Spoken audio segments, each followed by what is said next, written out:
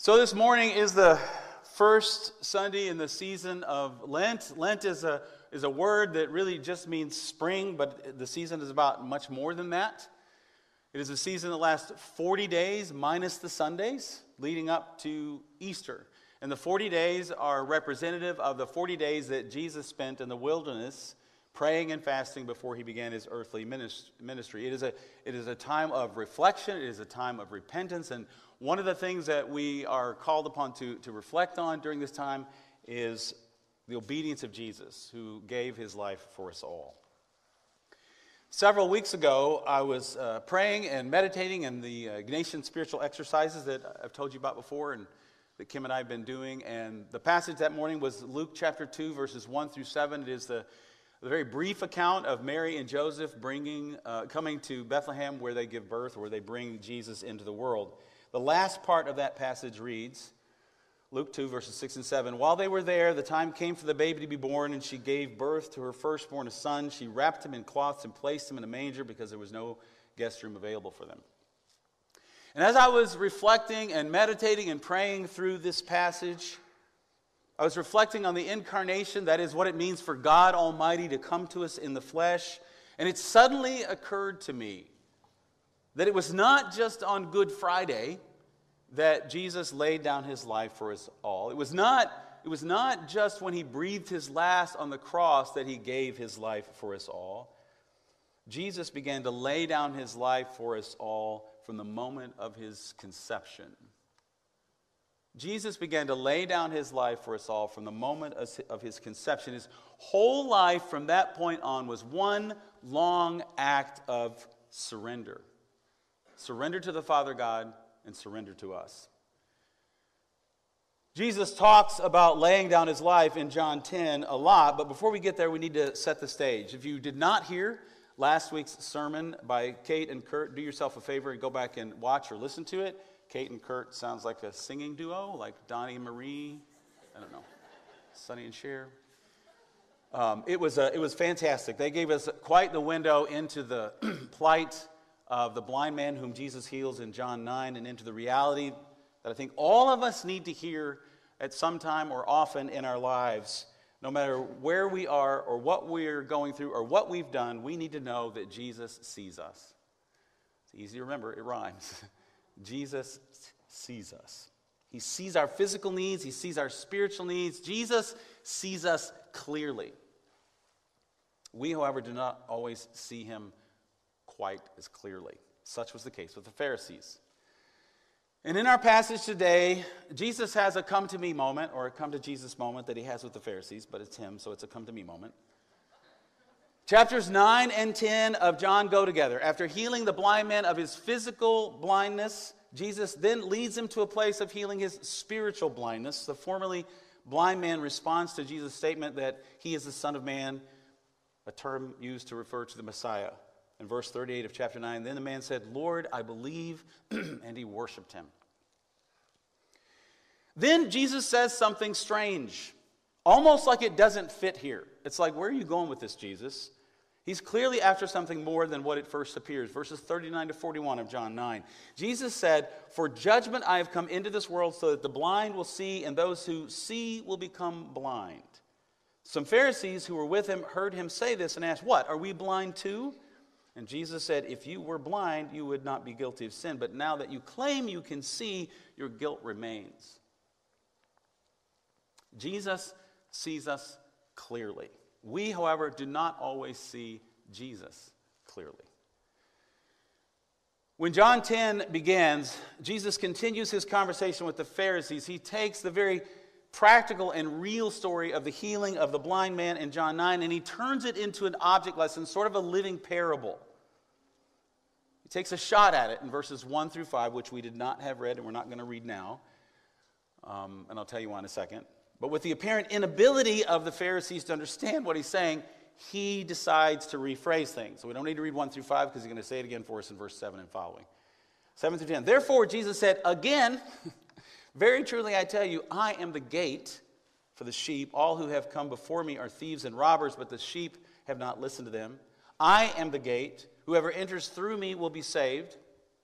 They will come in and go out and find pasture. The thief comes only to steal and kill and destroy. I have come that they may have life and have it to the full.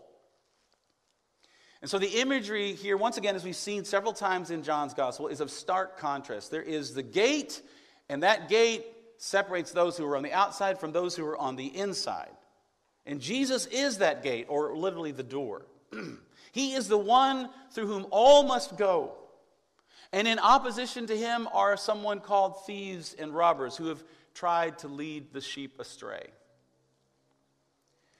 This image of entering in through the gate to find safety is meant in part to draw us back to Jesus' conversation with the man again in John chapter 9.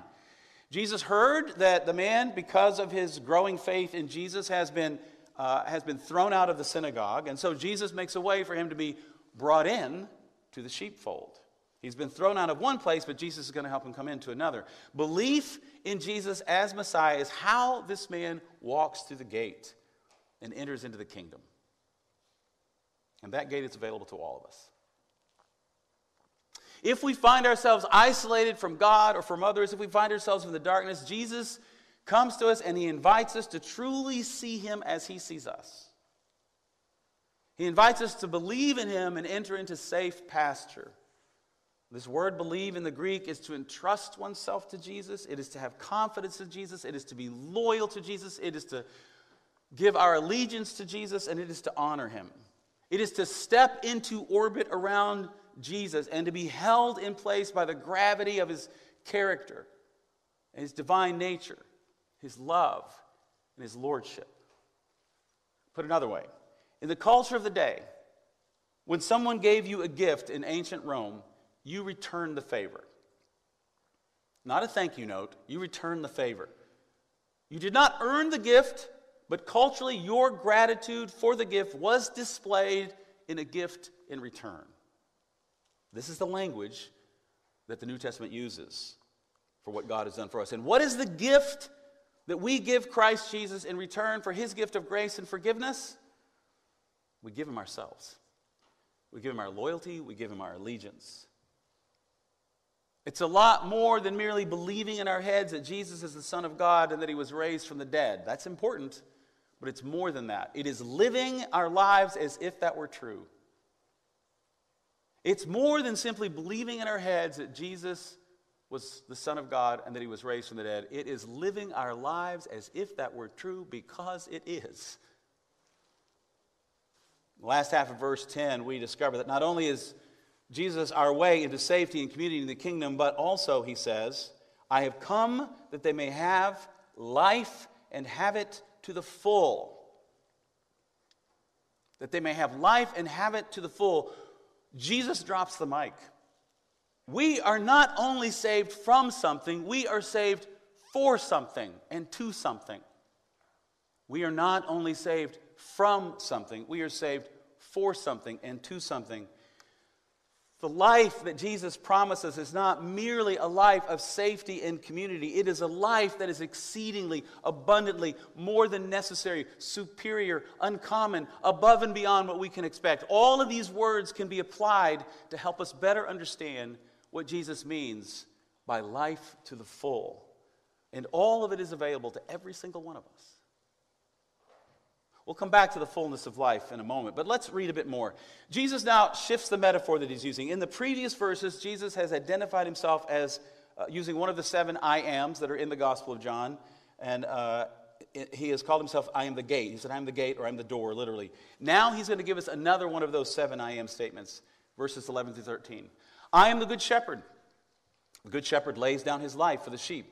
The hired hand is not the shepherd. It does not own the sheep. So when he sees the wolf coming, he abandons the sheep and runs away. Then the wolf attacks the flock and scatters it. The man runs away because he is a hired hand and cares nothing for the sheep. Now, if Jesus is the good shepherd, there must be a bad shepherd too. And in fact, there were many. Jesus draws this imagery from the Old Testament. The prophet Ezekiel, chapter 34, verses 1 and 2. The word of the Lord came to me, Ezekiel says, the Son of man, prophesy against the shepherds of Israel. Prophesy and say to them, this is what the sovereign Lord says. Woe to you, shepherds of Israel, who only take care of yourselves. Should not shepherds take care of the flock? The shepherds of God were the kings of Israel. The shepherds of God were the kings. Shepherds or kings who do not care for their flock, Israel, are not good shepherds. Later in Ezekiel 34, God promises that he will remove the bad shepherds from tending the flock, and that God, will become their shepherd, their king instead. He will become their king, he will take care of them, and he will bring them home. And then God says this in Ezekiel 34, verses 30 and 31. Then they will know that I, the Lord their God, am with them, and they, the Israelites, are my people, declares the sovereign Lord. You are my sheep, the sheep of my pasture, and I am your God, declares the sovereign Lord. The imagery that Jesus uses in John 10 is drawn from here. The shepherd king. God, who will personally shepherd the flock and give them life to the full, has come to them in Jesus. In the next few verses, there's a phrase that Jesus uses several times. In verse 11, he said that the good shepherd lays down his life for the sheep. Now in verse 14 and following, I am the good shepherd. I know my sheep know me, just as the Father knows me, and I know the Father, and I lay down my life for the sheep. I have other sheep that are not of this sheep pen, he means the Gentiles. I must bring them also. They too will listen to my voice, and there shall be one flock and one shepherd. The reason my Father loves me is that I lay down my life, only to take it up again. No one takes it from me, but I lay it down of my own accord. I have authority to lay it down and authority to take it up again. This command I received from my Father. Altogether, Jesus speaks of laying down his life 5 times in 8 verses. This is significant. And because you and I know where this story is headed, we know that not only is Jesus talking about his crucifixion, he's also talking about his resurrection. He will lay down his life, and he has authority to take it up again. Jesus is the door to life to the full. And he is the good shepherd who lays down his life so that we can have and enjoy that fullness. In Matthew 20, just to complicate things, Matthew 20, after James and John, with the help of their mother, have tried to promote themselves in status, Jesus tells them that self-promotion and the exercise of authority over others is the way of the Gentiles and the Roman government. And then he redirects them, Matthew 20, verses 26 to 28. Not so with you. Instead, whoever wants to become great among you must be your servant. And whoever wants to be first must be your slave. Just as the Son of Man did not come to be served, but to serve, and to give his life as a ransom for many. What are we to do with this apparent contradiction? Hopefully you can hear that. Jesus lays down his life, and we are called to lay down our lives just as he did. He will say something similar again in next week's passage. Which is it? Is it life to the full, or is it a laying down of our lives? Is it positive or is it negative? Is it a gift or does it cost us something? And the answer to all of these questions is yes to all of them. It is true. All of these things are true. Abundant, full, extravagant, over-the-top life is in fact the same as laying down our lives for Christ or for one another or for others. Abundant life, over-the-top life, extravagant life is in fact the same thing as laying down our lives for Christ, for one another, and others. Jesus and other spiritual writers since his time have often used images of things in the natural world, living things, to communicate to us spiritual realities and all that God has for us. Seeds grow into plants and bear fruit. Yeast spreads through dough. Children grow into adults. So much so that if growth or maturity are not happening in the natural world, in these physical things that we see, we know intuitively something's wrong with that. Something needs to be fixed. Something needs attention. You see, we grasp it when we look at the natural world, but we do not always grasp it when we look at the spiritual world, the spiritual level. Thomas Dubay, in his book Fire Within, a book on the development of the life of prayer, says this about our dilemma. We are not alarmed about truncated spiritual development. Yet Jesus said that he came not only that we might have life, but also that we might have it abundantly. And St. Paul insisted that we are to live so intensely that we are to be filled with the utter fullness of God, nothing less. Unfortunately, many baptized persons depart this life without ever realizing that they were destined to a deep communion with God. Unfortunately, many baptized persons depart this life without ever realizing that they were destined to a deep communion with God. And here Dubay does two things.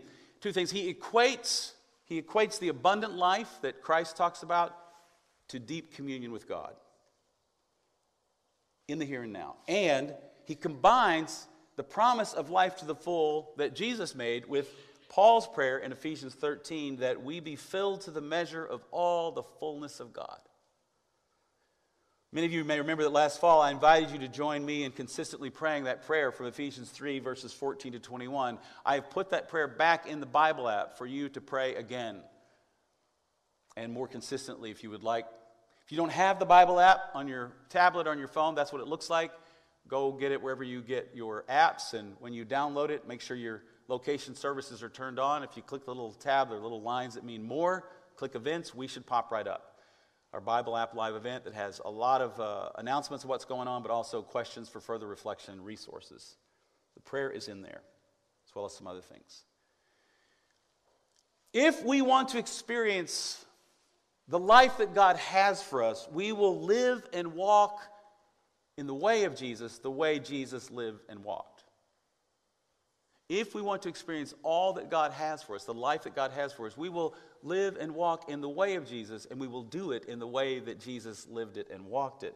And that way was a way of self-giving, sacrificial love. We will walk this way, and we will not give in to the lies of society.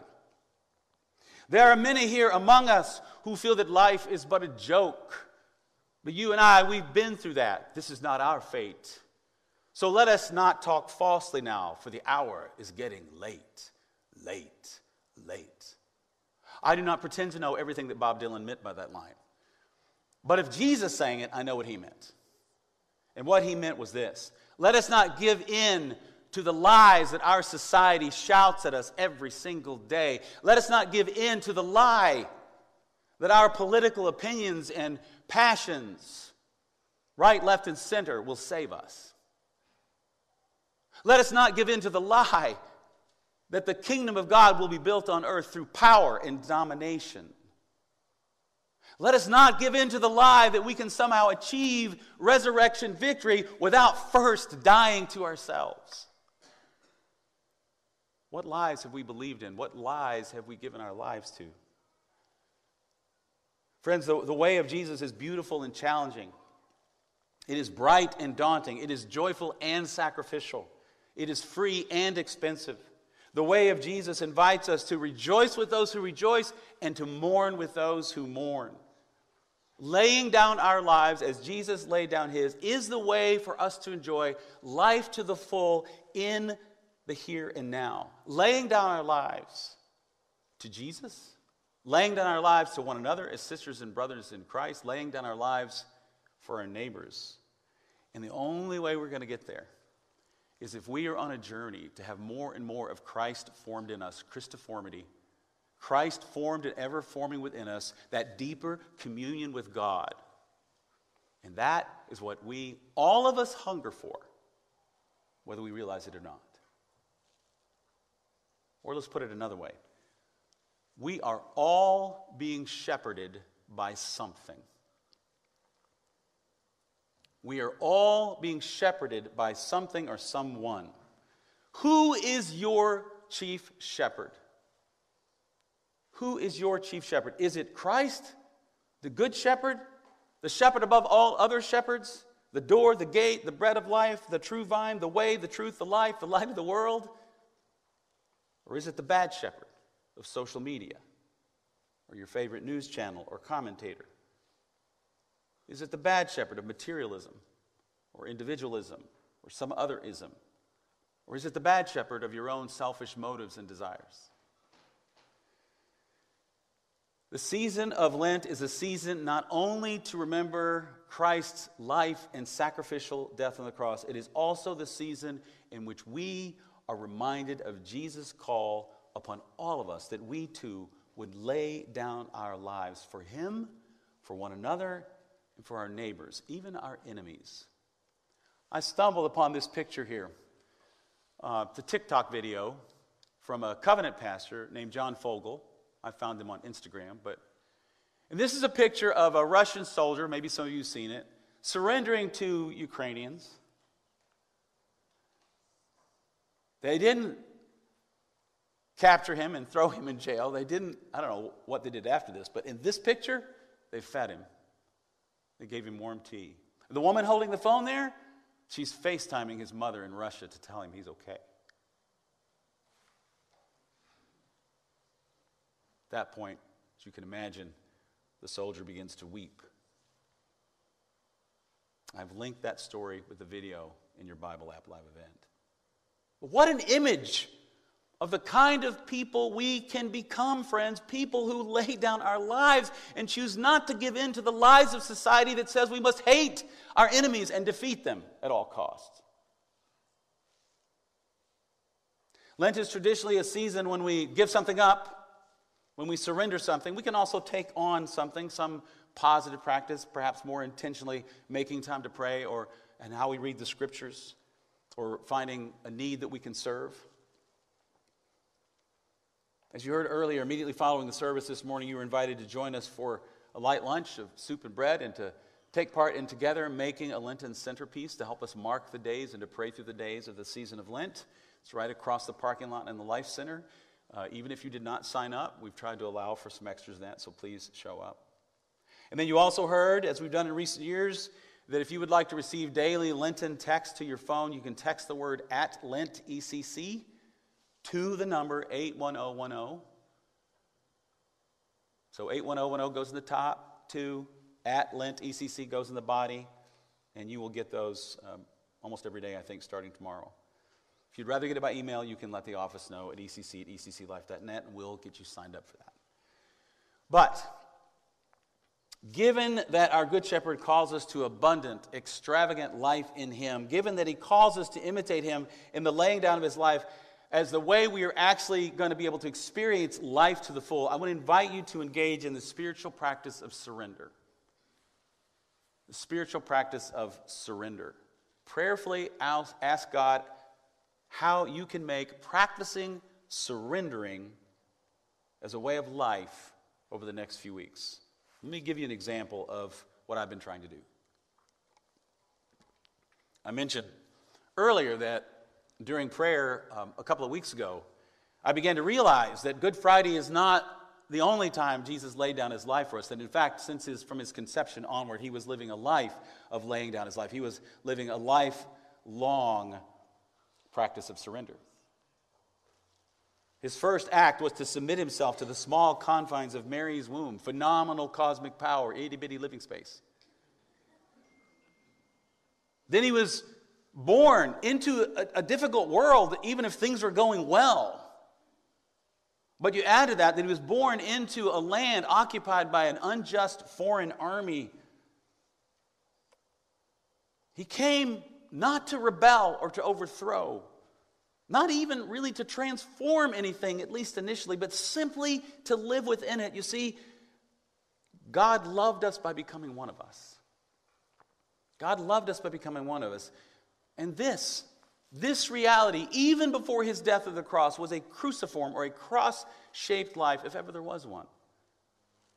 The eternal one who lived outside of time, who holds all things together with His powerful word, submitted to the slow death march of more than 30 years on earth. And He did it so that you and I could have eternal, abundant life here and now, as well as in the hereafter. So my prayer, as I consider these things, my prayer was simply to surrender to whatever came my way. To surrender interruptions, needs, frustrations, victories, joys, sorrows, all of it. And they came. They came. And each time something came my way, I tried to treat it as if it had come from the hand of God to me.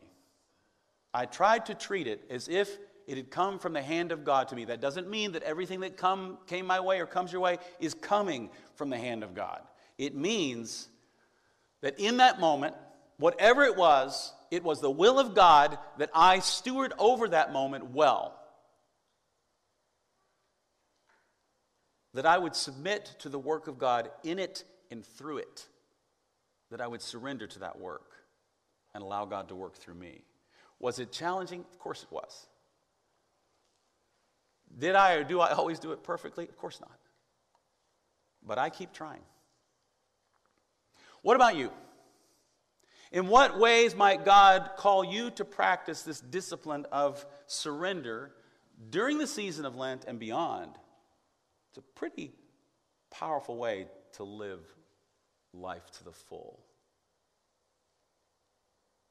What would it look like for you to practice the discipline of surrender? Surrender to one another, surrender to our neighbors, even our enemies, surrender to God. Would you join me in a moment of silent prayer? And let's just ask God to speak to us, and then I will close this in prayer. Spirit, we ask now that you would come and speak to our hearts what you want us to hear, how you want us to respond. We open ourselves to you.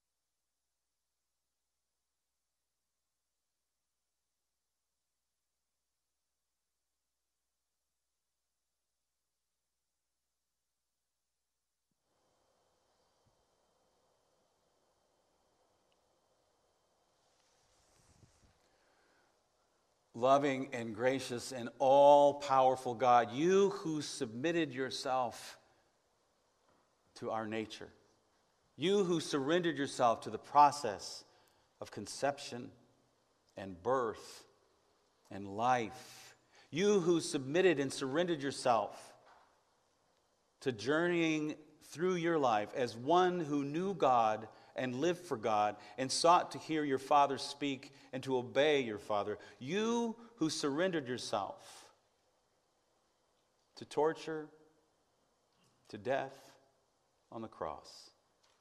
Lord, help us now to surrender ourselves to you. Help us, oh God, to know that our future is so set, so certain, that we can lay down our lives for you, for one another, for our neighbors, and for our enemies. We pray all of this in Jesus' name. Amen.